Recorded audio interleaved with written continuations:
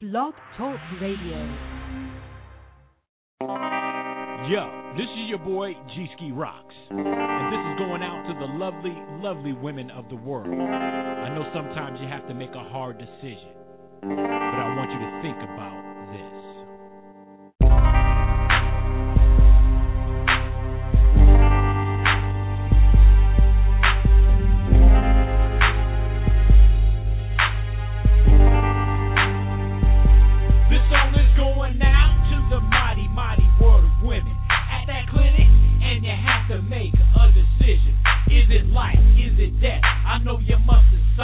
Either way, either choice, it is a long ride. Raise a child, single mom, and will the father be there? You had your fun that night, but I don't think he cares. Bring a life into this world is a big responsibility. Women, can you hear me? Each life is precious, so I ask that you think about it. There are people that can help you, so don't doubt it. It's demanding and you may not have much to give, so hear me out when I say, just let them live. I want you to know that they're precious human life. Just let them live. Taking away their chance, I don't think that it's right. Just let them live. Taking away their opportunities to grow old. Just let them live. And what they could have been, you'll never ever know. All races, all creed and colors. One thing that kids know is how to love each other. There are doctors, nurses, and grade school teachers. Please let her live so I can get a chance to meet her. Or him, he's our cop or our paper boy. He's that boy next door with all those toys. She's the girl, the next corporate CEO. Or that girl next door, you just gotta know. Either way it go, we're talking about human life. Grant them life because it's just only right. And I'm begging you, cause something's gotta give. So hear me out when I say, just let them live. I want you to know that they're precious human life. Just let them live. Taking away their chance, I don't think that it's right. Just let them live. Taking away their opportunities to grow old. Just let them live. And what they could have been, you'll never ever I love you, Mommy. Now don't that sound great? Abort that child now and you just seal their fate. And let me tell you, there's nothing like a child's love. Did I tell you there's nothing like a child's love? Did you hear me? There's nothing like a child's love. I can't explain it, there's nothing like a child's love. Hear me out, hear my pain, and hear my cries. Cause 53 million babies didn't have to die. And if you have to make a choice, choose life. And if you have to make a choice, choose life. I don't want you to regret what you just did. So hear me out when I say, just let them live. I want you to know that they're precious human life. Just let them live. Taking away their chance, I don't think that it's right. Just let them live. Taking away their opportunities to grow old. Just let them live. And what they could have been, you'll never ever know.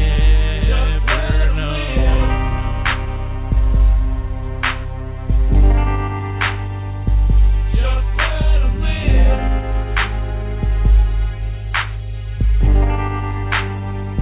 Just let them live.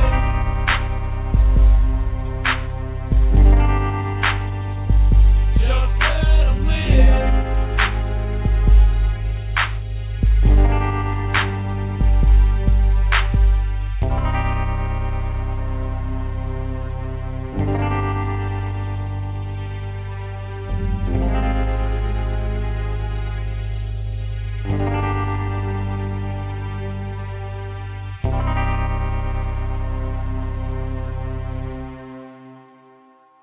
And welcome to Pro Life Fridays Radio. I'm your host, Thomas Dwayne Smith. Letitia will be calling in from location in Phoenix, Arizona in a little bit. But in the meantime, we are going to have a phenomenal show.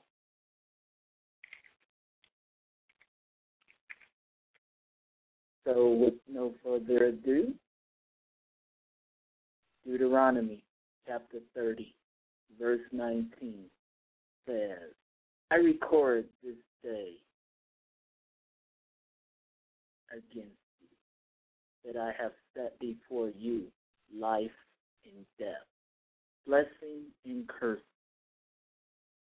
Therefore, choose life so that you and your seed might live.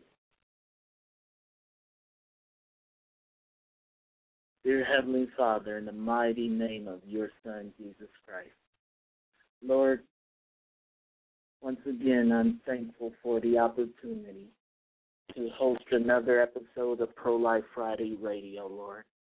Father, I ask you in the name of Jesus to protect Letitia and her family out in Phoenix, Lord God. Give them an joyful, and a restful trip with their family, Lord God. I ask you to just touch them and continue to be with them. Lord, I thank you for our guests tonight. I thank you for my listeners. I see Vincent. I know my friend Rosalind is listening in. And I thank you for our guests tonight, Lord God. Thank you for the opportunity to, once again, be a voice for the defenseless.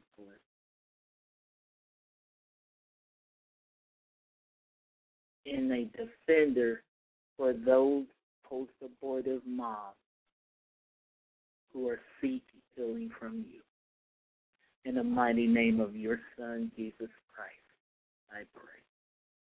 Amen.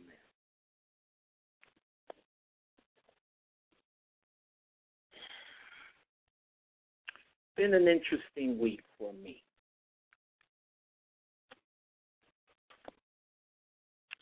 I have a T-shirt that I'm wearing right now, and it says on the front, Black people against abortion. And on the back, it has all the statistics of how our community, the Black community, has been decimated by abortion. But I can't help but be struck by the fact that when it comes to the issue of abortion,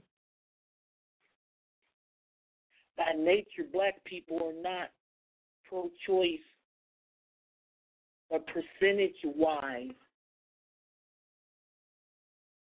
we are getting 40% of the abortions, and we're only 12% of the population. Folks, that is a statistical anomaly. Let me repeat that. Statistical anomaly. So, I'm at the Plasma Center on Wednesday, have my shirt on, and one of the workers there asked me this question. What does that mean?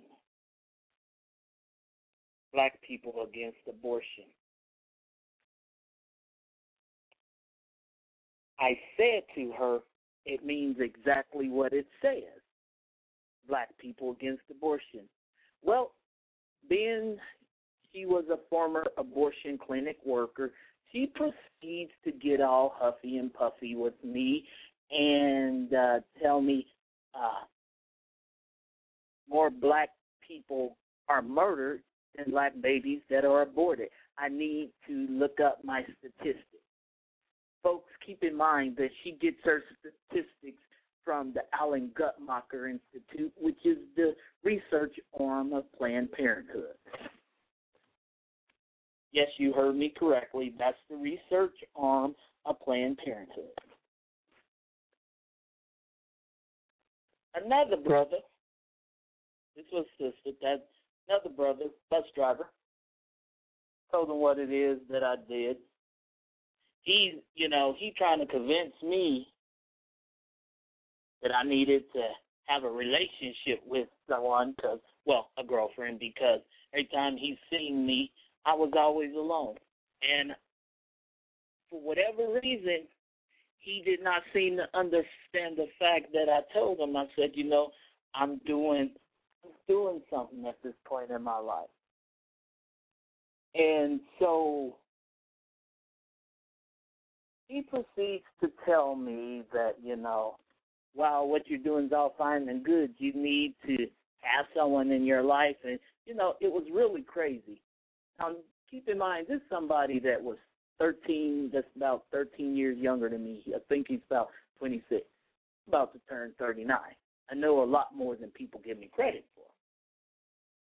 So we get to talking about the abortion issue, and I told him, I said, you need to Google the Negro Project. I told him what it was, how Margaret Sanger paid black preachers to push her birth control agenda.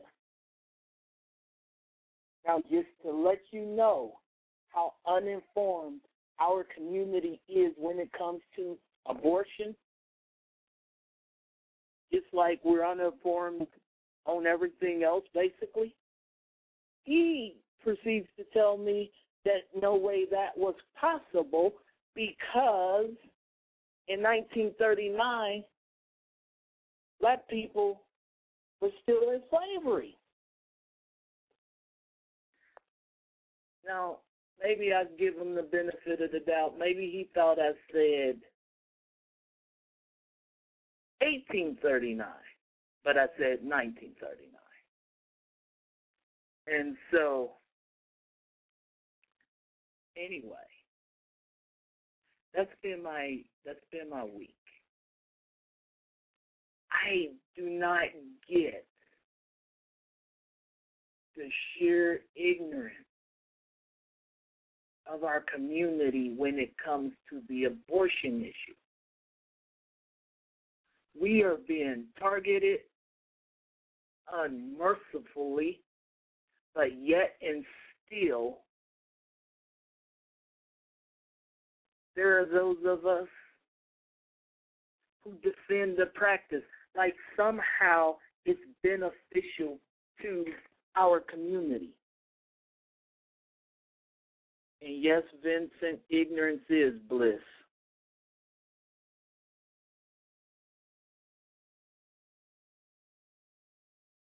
Folks, and I'm speaking directly to any black people who are listening, especially liberals. Apparently, you don't like living too much because you are supporting the systematic destruction of your own community. Jamu Green, black woman, Fox News contributor, staunch pro-choice, I shouldn't say pro-choice because they're not pro-choice, they're pro-death. Once a woman enters an abortion clinic, she's not given any other option.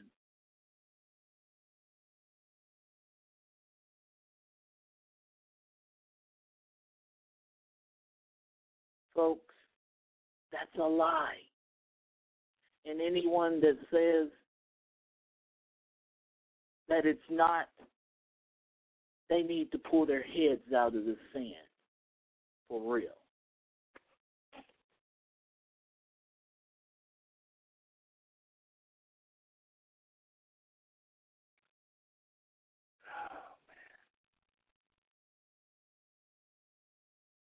We're coming up on our first break.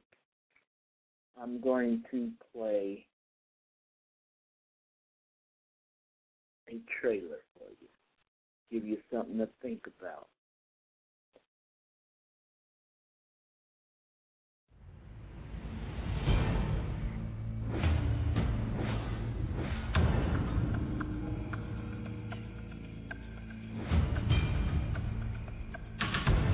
We had a whole plan that sold abortions, and it was called sex education. Break down their natural modesty, separate them from their parents and their values, and become the sex expert in their life so they turn to us. When we would give them a low-dose birth control pill they would get pregnant on or a defective condom. Our goal was 3 to 5 abortions from every girl between the ages of 13 and 18. The multitudes of people that have been hurt by abortion, it's just unfathomable. That abortion is really, to me, the ultimate exploitation of women. It is so shameful and secretive that many women don't tell anybody that they've had an abortion. They won't say anything for 20, 30, 40, 55 years. They're so traumatized. It's silence.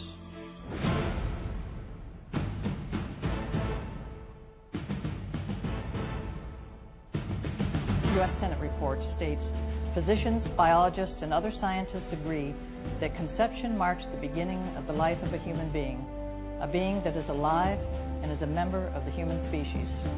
There is an overwhelming agreement on this point in countless medical, biological, and scientific writings. Planned Parenthood is expanding now. They're building gigantic abortion clinics in anticipation of socialized medicine. There's a lot of money involved. We never would take personal checks. We always encouraged the ladies to bring cash. Why is that? So, you don't have to report cash, friend. When you're fighting for your life, you need to know what you're fighting for. And if what you're fighting for is life, how do you destroy a life in an effort to fight that fight?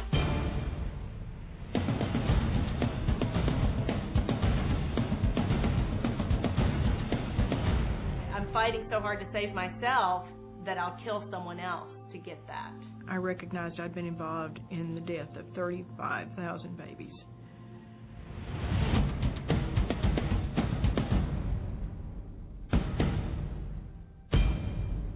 And the truth has really come out about what abortion does to women, let alone the unborn baby, our dead babies. It will be over.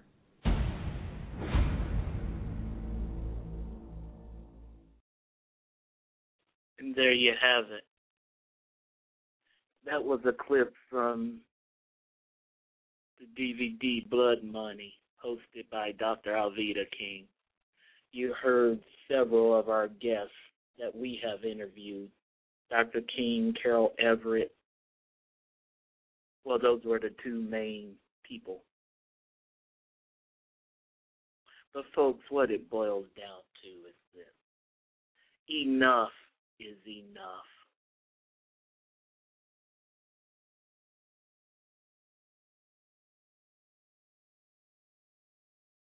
And for those of us who are a part of the black community, you know what?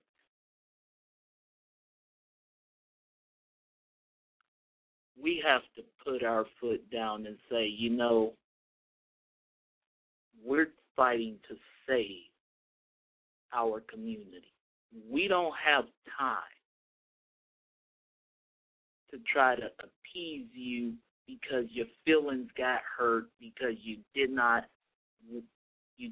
like the way we put it.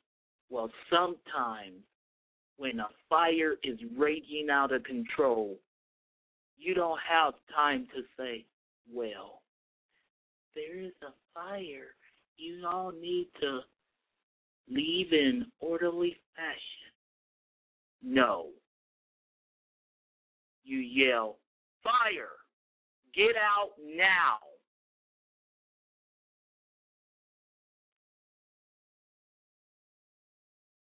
That's what you do.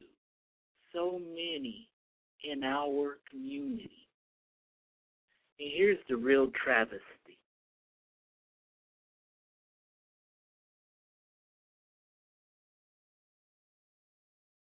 Our pastors can come all out in an uproar over Trayvon Martin, wearing hoodies.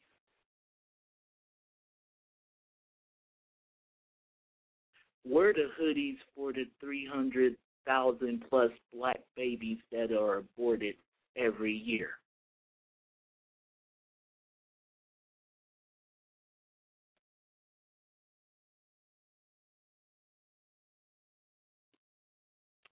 Where their hoodies?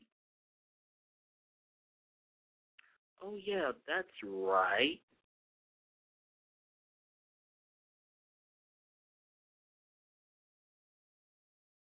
There was no hoodies for the babies.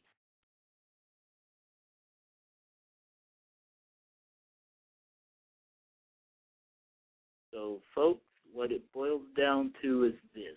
If you didn't care for your baby in the womb, you probably don't care when they're growing up.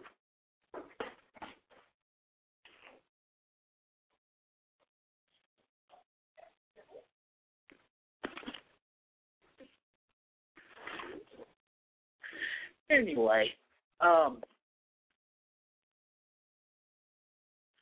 so maybe, what do you think? We should have hoodies with 300,000 little images of babies on it. That'd make a big quilt. I'm being facetious at the moment, but you all get my point. We have reached epidemic, genocidal condition. And if we do not, and I mean more of us,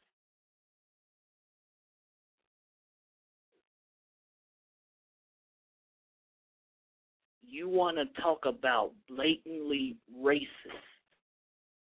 That's what abortion is. But yet and still, we can get up in our feelings over a clown doing something that he's done for the last 30 years, but we can't even speak out on behalf of our children, the women who suffer in silence.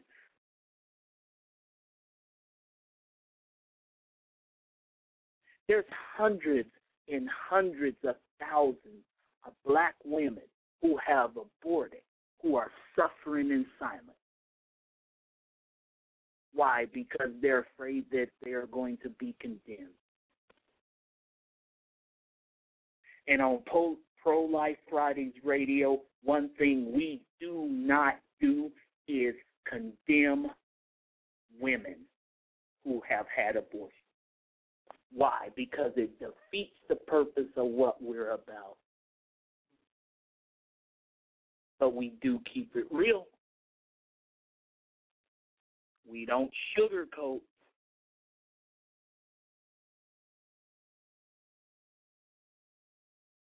We don't sugarcoat. And let me say it again. We don't sugarcoat the message.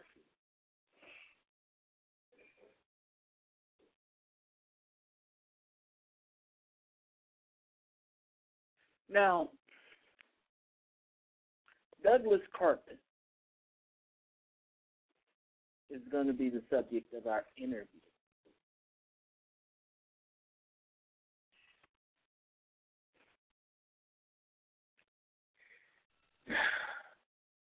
And there's some interesting dynamics that's going on.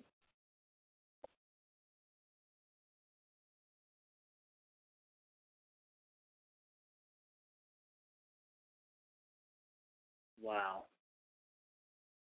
Anyway, I'm just sitting here thinking about the sickness of what that man did.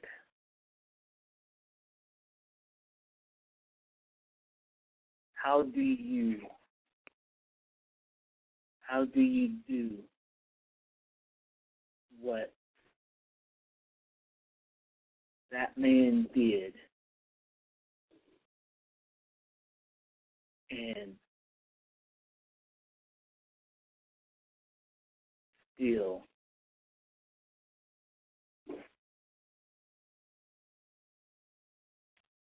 Yeah.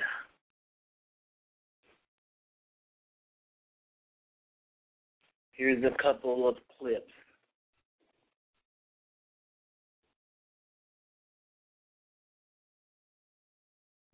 Most of the time, we would see him where the fetus would come completely out, and of course the fetus would still be alive because it was still moving, and you could see, of course, you could see the stomach breathing, and that's when he would do his, he would snip the spine, as they're saying that this doctor did, and of course the soft spot was one of the spots that he would take one of the forceps or the, what is it called, the dilators, and stick it down the soft spot of the fetus's head.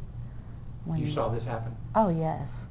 I think every morning I saw on several occasions. If we had 20-something patients, of course, maybe 10 or 12 or 13 or 15 patients would be large procedures, and out of those large procedures, I'm pretty sure I was seeing at least 3 to 4 fetus that were completely delivered in some way or another.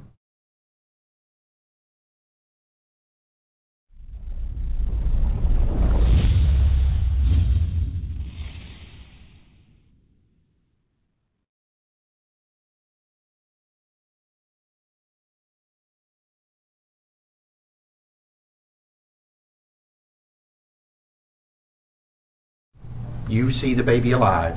Yes, sir. And him kill that baby outside the womb. Yes, sir. And this would be done by jamming some sort of instrument into the either that or soft spot, or twisting the head off the neck, kind of with his own bare hands. And you saw that happen. Yes, sir. Mm-hmm. So he would twist the head off. I'm sorry. Sometimes he would go through the stomach as well. Sometimes he would do what? He would force it through the stomach. The instrument, is it beard? And twist it. Yeah. And you saw that? Anything that he could get to the faster. Like she said, the umbilical, he was probably perforating the umbilical cord. I normally saw either the snipping of the spine or the introduction of the instrument in the soft spot of the fetus, normally, or twisting of the neck. Well, remember he would put his finger? Yeah, or his finger. He'd take his finger and then through the throat. Yeah.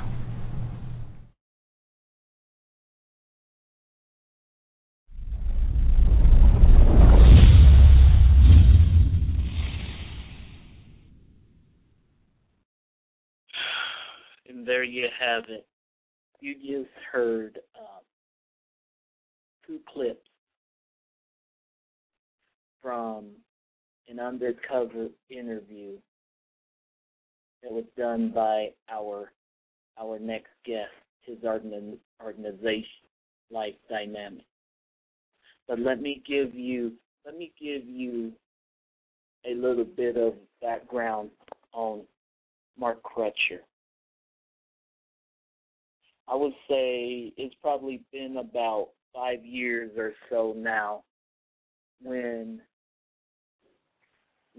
he conceived the idea of Ma'aka 21, and he reached out to many phenomenal networks. One of the biggest contributors to the Ma'aka 21 documentary was Learn. Dr. Johnny Hunter,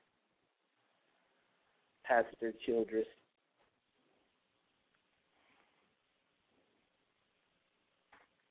This is a man who, because of his love for the Lord and his love for children, people, period, that's why he's doing what he's doing. For Pro-Life Friday Radio, please join me in welcoming Mark back to the show. Mark, how are you doing, sir? I am just fine, sir. How are you? I am, to be honest with you, I am very irritated. And the reason why is because I was talking to my friend Judah, who lives in Houston, and I actually asked her about what was going on. In fact, I couldn't even remember the guy's name. I thought it was a Carhartt guy. And she said, no, Douglass Karpen. And so I asked her what was going on with that. And basically she said, you know, it has been kind of brushed aside. And so thus we wanted to reach out to you and do a follow-up to find out what are you hearing, what, if any, legal action is being pursued. So, well, first off, you have to understand something. When the police are doing a criminal investigation, and especially in a case where you're looking at a homicide investigation where people could be potentially charged with murder, they don't come out here and share everything that they're doing. And these things sometimes take a long time. Now, and I've been pushing people to be patient and give the police a chance to do whatever it is they're going to do. Now, having said that, I can tell you that I think it's pretty well documented, the Houston Police Department has a long history of corruption and mismanagement and incompetence.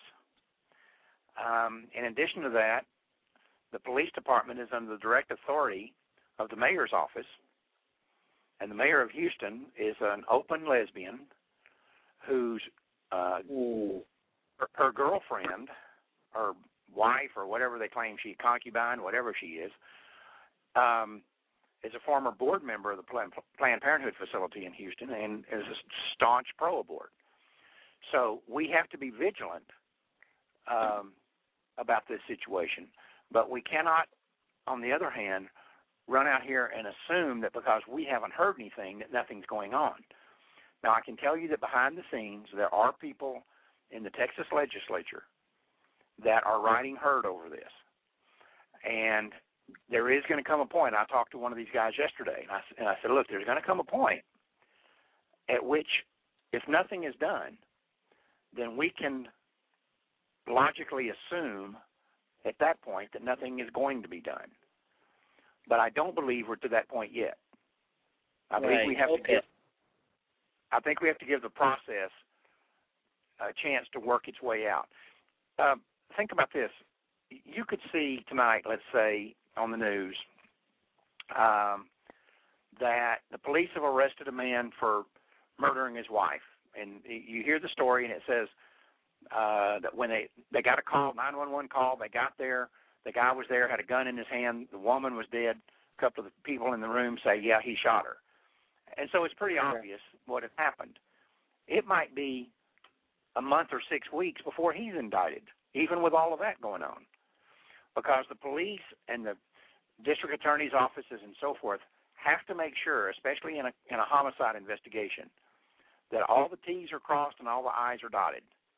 Because if you don't, you could have a situation where you mess up the investigation or you mess up the indictment or whatever, and somebody who's who's guilty goes free because of the haste that you worked in and didn't do your due diligence.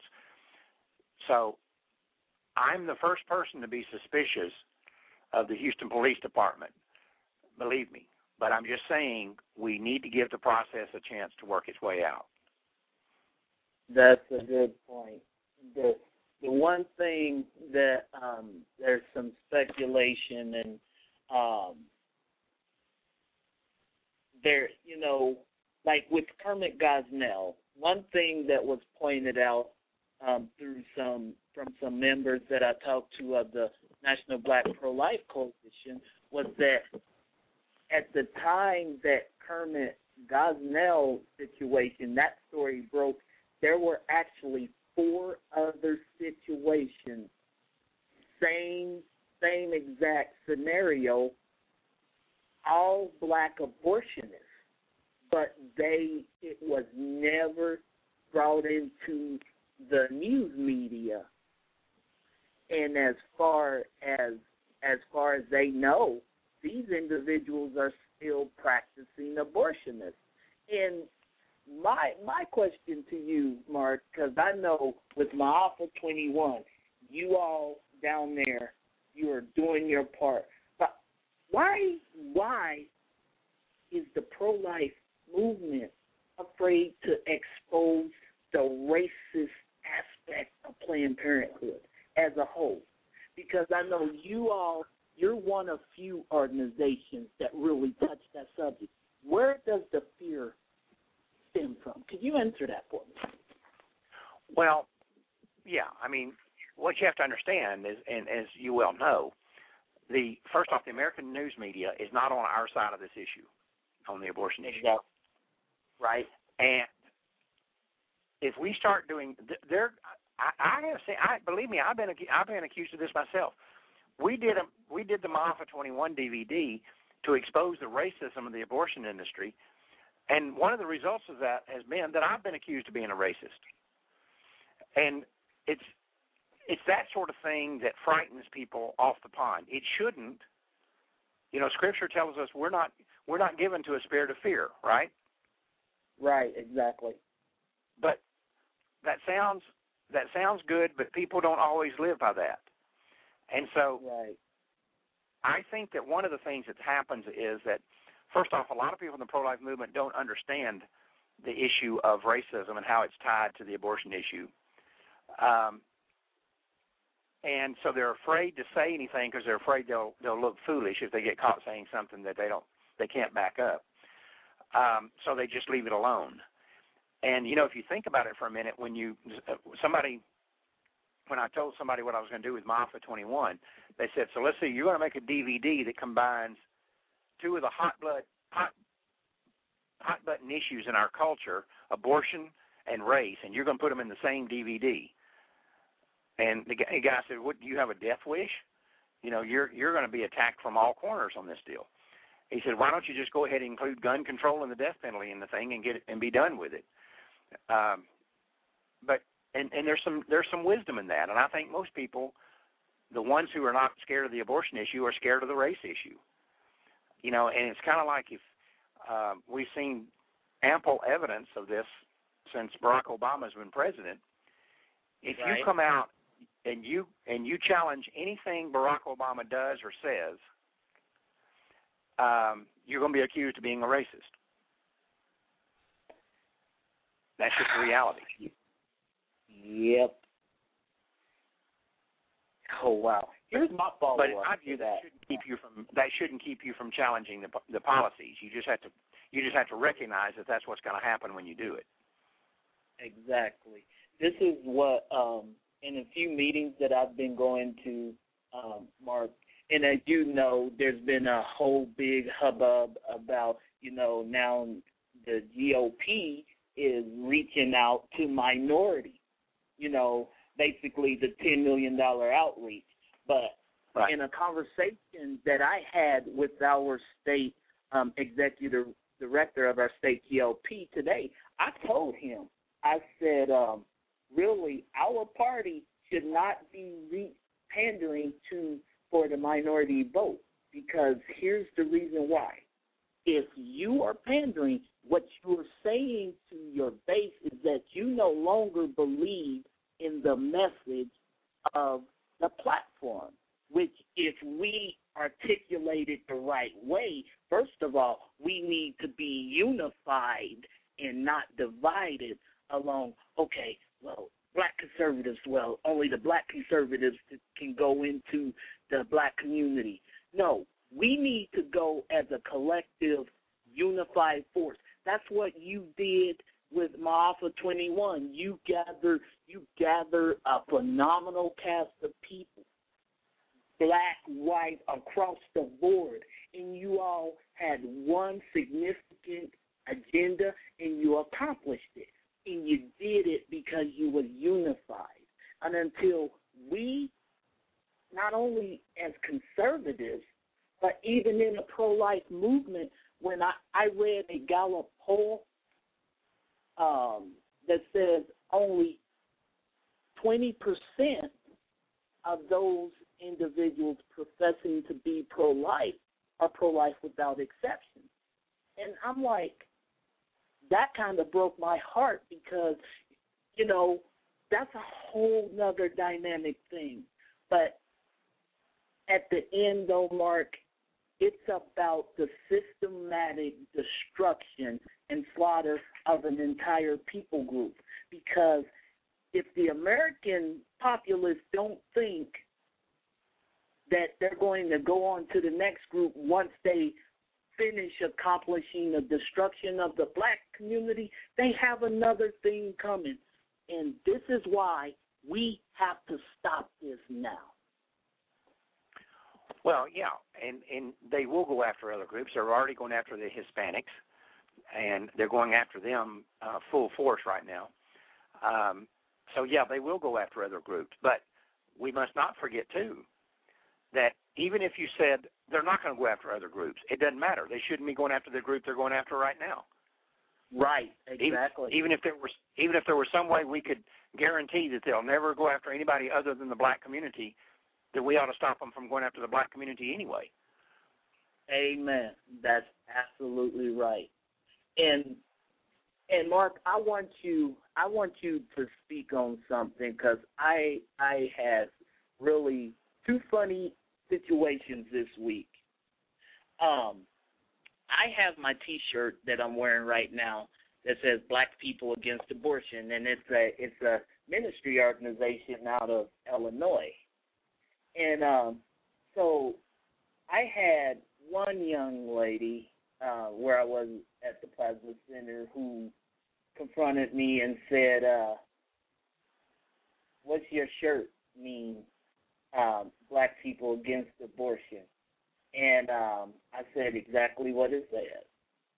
And she proceeds to tell me that more black people are murdered by violence than by abortion. And then I'm sorry for laughing, but then she tells me I need to check my statistics. Her being a former abortion clinic worker, her statistics came from the Allen Guttmacher Institute, when we all know what that place is. And so have you ran into, in the promoting of Alpha 21, have you ran into a lot of ignorance in the black community in terms of just the sheer destruction of abortion on our community? Because I'm finding that. I've absolutely seen that. But let me posit something here for you regarding the particular conversation you just told me about. That was not a matter of ignorance. That was a matter of dishonesty. That woman was lying to you. She knew better. Yes. Now, you might go into the general rank-and-file African-American community and find a lot of people have no clue that the American abortion industry kills more African Americans in 4 days than the Klan killed in 150 years. They may not know that, even though it's an absolute solid gold provable fact. So, you know, the numbers are staggering when you look at it. Right. And when you tell me that this woman is a former employee of an abortion clinic, then I know for a fact that she was not misunderstood. She was not mistaken. She was lying. She knows good and well that what we're saying is true. Right. Yeah, exactly. And I almost laughed at her. I didn't, you know, because I could see her getting all huffy, so I just kind of, you know, let it go, and I kind of smirked at her. But it's one of those things, because she didn't know that I started researching this stuff back in 2006, I think around the same time you guys started working on my Alpha 21. And incidentally, I Googled the Negro Project. That's how I first found out about the abortion rates in the black community, and I did it as a research paper in an all-white class, a liberal college. You should have seen the looks on those people's faces. That class was so quiet you could hear a pin drop. I mean, and that's actually how I got started in this fight. I mean, I jumped in head first. But so what do we do? How do we deal with that? Because I think you know, our message is on point, but, you know, we hear that, okay, you need to say it nicely, but we haven't been coming mean. But at some point, when the building is on fire, you can't be passive in your warning. So how do we turn up the alarm, if you will? I think we have to start calling these people out.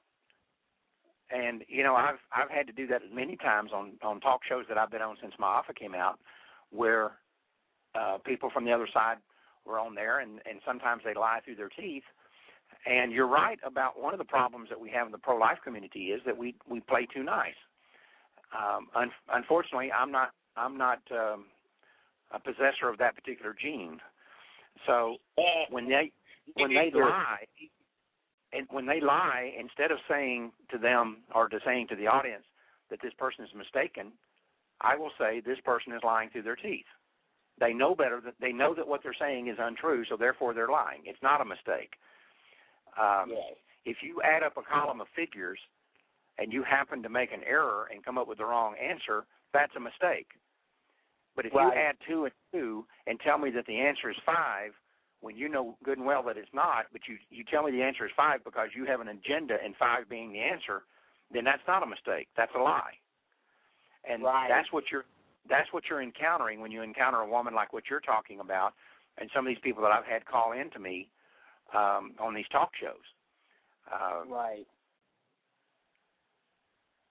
So, you know, it's one of those things where, like you said, we in the pro-life movement, we have to stop being passive. Now, we don't have to talk about hell, Satan, and all that stuff, because that was just plain stupid. You know, there was just no ins, ands, buts about it. That was just nuts. But we cannot be, we can't be nice any longer, expecting that they're going to acquiesce to what we're doing because suddenly we're nice, because it hasn't worked. It has never worked. It seems like when we try to be respectful, they get worse. Have you encountered that? Oh, absolutely. That's absolutely true. And because they have a history of dealing with what I call turn the other cheek Christians who, you know, when you say, well, we're told to be gentle as doves. Well, in that same part of the scripture, it says you're to be gentle as doves and wise as serpents. Why do we always forget the wise as serpents part, and we focus in on the gentle as doves? So, you know, if you're going to take that course, then you got to take the whole part of it, not just the part that makes you feel better. But yeah, we have to be more aggressive, and if you can't be aggressive in the defense of the unborn children who are being slaughtered in this country at the rate of 3,500 a day, if you can't be aggressive in their defense, then I don't know what you'd be aggressive in. Exactly. And, you know, I often tell people, I have people criticize me all the time by saying that I'm too aggressive and I'm too assertive and I'm not nice and deferential and collegial with these people.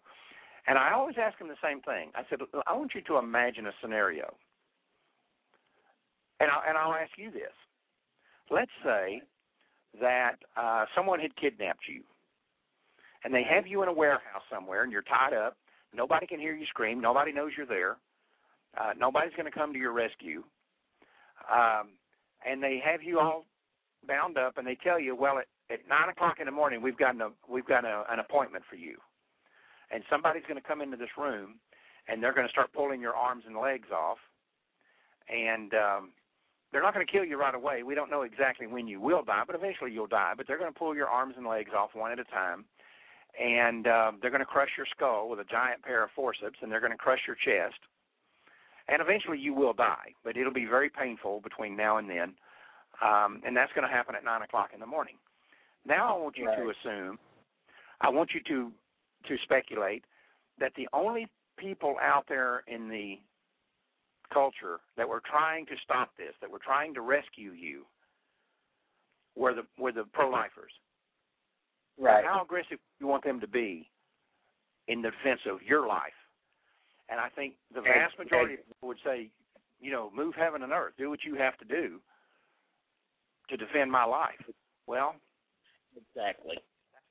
The scenario I just described for you is the scenario that faces 3,500 babies every morning. Every morning. 3,500 of them are going to have their arms and legs ripped off, their chest crushed, their heads crushed, and then they're going to be thrown into a dumpster to be eaten by rats, or they're going to be flushed down a sewer system, ground up in the garbage disposal. Now, that's the situation that 3,500 babies wake up to every morning in this country. Are we supposed to play nice now to save them? Wow. You know what, Mark? You put that in a. You could not have put that any better. And that's the truth. And it's like you've heard me say before. Sometimes we have to be brutally honest. If you really love someone, you tell them the truth. A lot of times Christians will say, well, we got to pray for their souls. Okay, we can pray for their souls, but at the same time, it doesn't mean that we don't tell them the brutally honest truth. And the fact that you are slaughtering babies, you're destroying an aspect of God himself, folks. And unless you repent, you got a problem. Because, Mark, correct me if I'm wrong, but doesn't the scripture say where Jesus was talking and the children were trying to run up to him and the disciples were stopping them, and Jesus said, suffer not these children to come unto me. In other words, he rebuked the disciples for trying to stop the kids from coming to him. Well, it goes on that. If you look in Scripture, if you look throughout the New Testament and the Old Testament, God was always magnanimous. He was always forgiving. He was always loving and kind and willing to look the other way at the things that we as humans do, except in one area. And that is when you shed the blood of children, when you harm children. He said, you harm one of these little ones, it would be better for you to have a millstone tied around your neck and be dropped into the deepest part of the ocean. Right. Now, what was he saying? He was saying, you don't want to deal with me if you harm these children. Amen. That's what he was saying. Amen. You don't want to face me.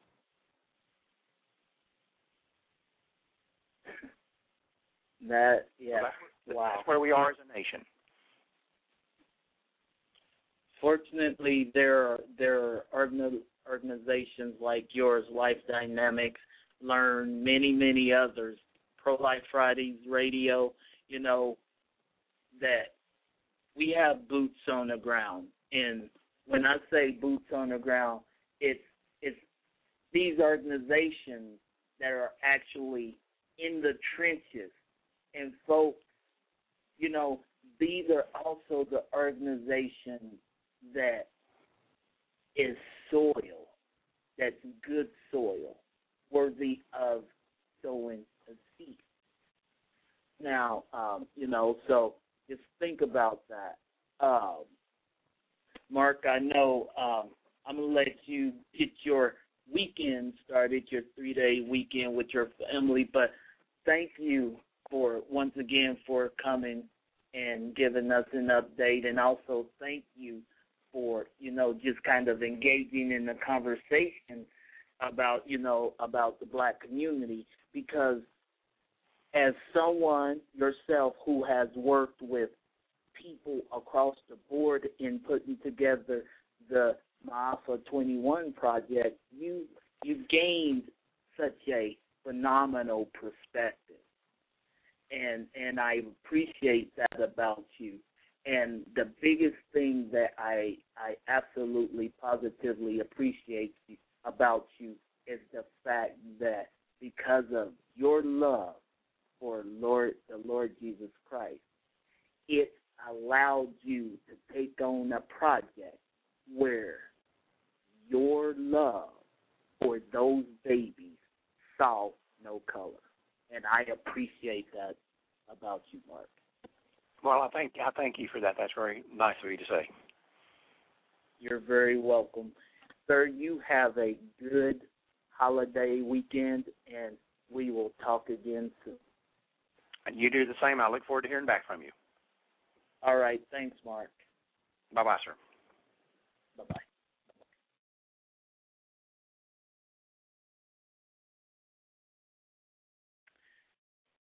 That was Mark Crutcher of Life Dynamic. Very, very phenomenal man. But, folks, like he says, at some point, when someone's life, like he presented the scenario to us, if our life is on the line, what are we going to do? Do we want people talking about, oh, don't kill them, don't kill them? Or are we going to want someone aggressively defending us, trying to save us? And that is the approach that we must take in the pro-life movement. We don't have to be mean and vicious and spew vitriol like the other side does, but we can be brutally honest to the point that they start getting a point. Because, see, remember one thing. They're not impervious to the truth. And if we start exposing them and calling them what they are, racist, they will doubt themselves.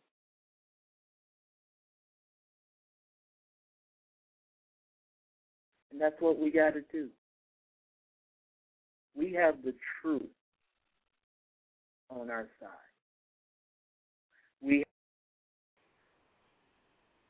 Okay, I'm back now. Sorry about that. Technical difficulties with my show crashing and all that stuff. I apologize for that, please. Anyway, if anyone has any comments, press 1 on the board, or you can call in 760-542-3907. That's 760-542-3907. While I wait for some callers, I am going to try to play my Ma'afa 21 clip again. Here we go.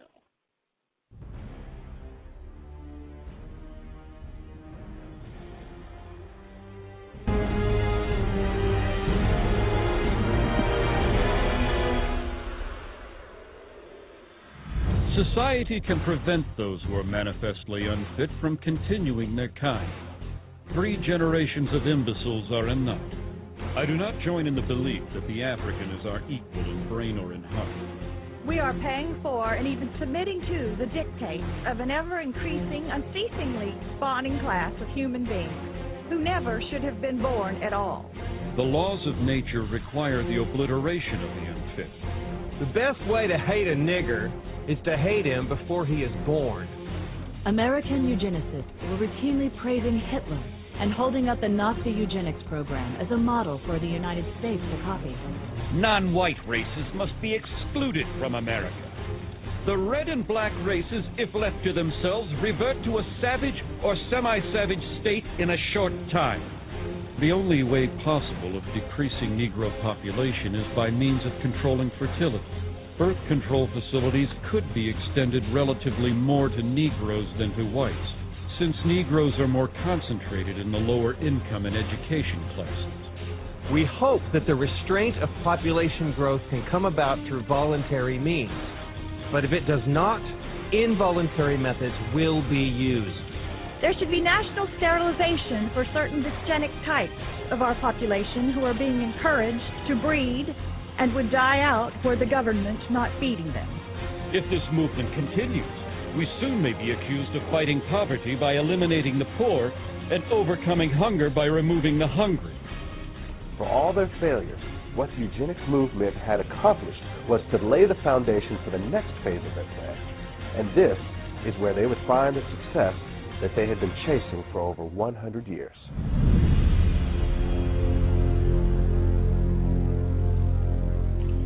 And welcome back to Pro-Life Fridays Radio. I want to thank everybody for tuning in tonight. The interview went well, but then we having technical difficulties. The message. I want to say thank you to my friend Celeste who was listening on the line. God bless you. To my friend Rosalind, Rockshop Jayhawk, and Jermaine, Vincent E. Brown, and all the others who will be listening in the archives. I ask for your forgiveness for no difficulties. So, next week, here's a very special song for those women who may be listening who are post.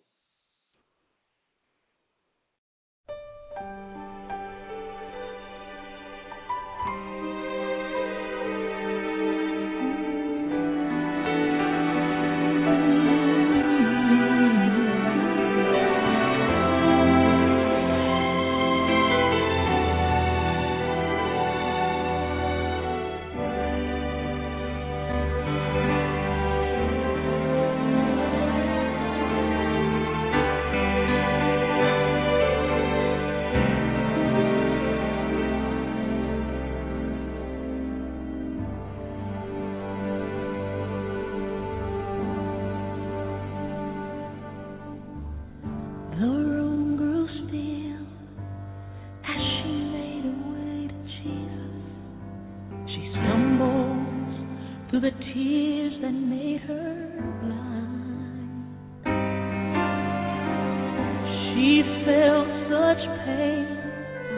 Some spoke in anger, heard folks whisper, there's no place here for her kind. Still on she came, through the shame that flushed her face, till at last she knelt before his feet.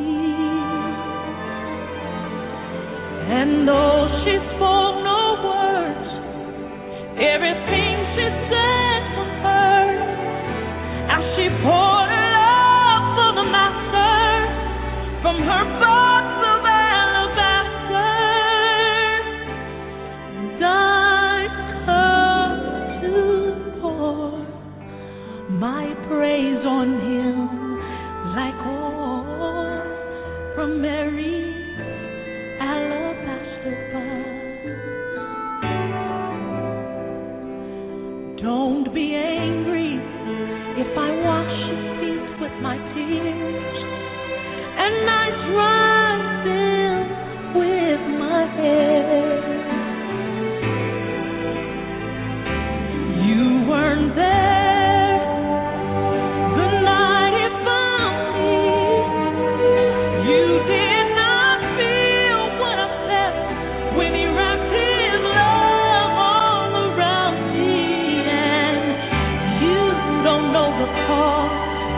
of the oil in my alabaster box.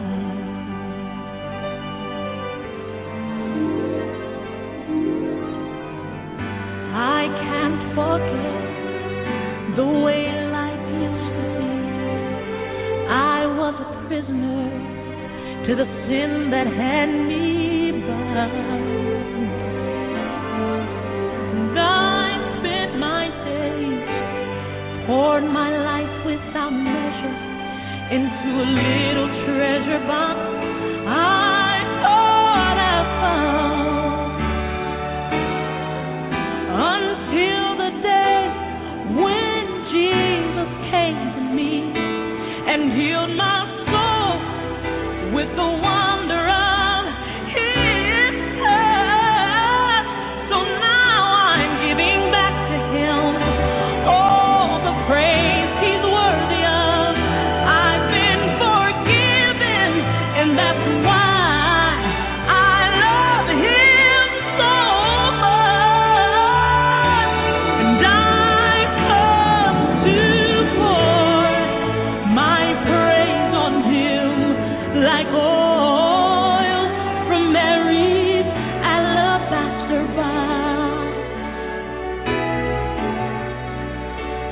Don't be angry if I wash his feet with my tears and dry them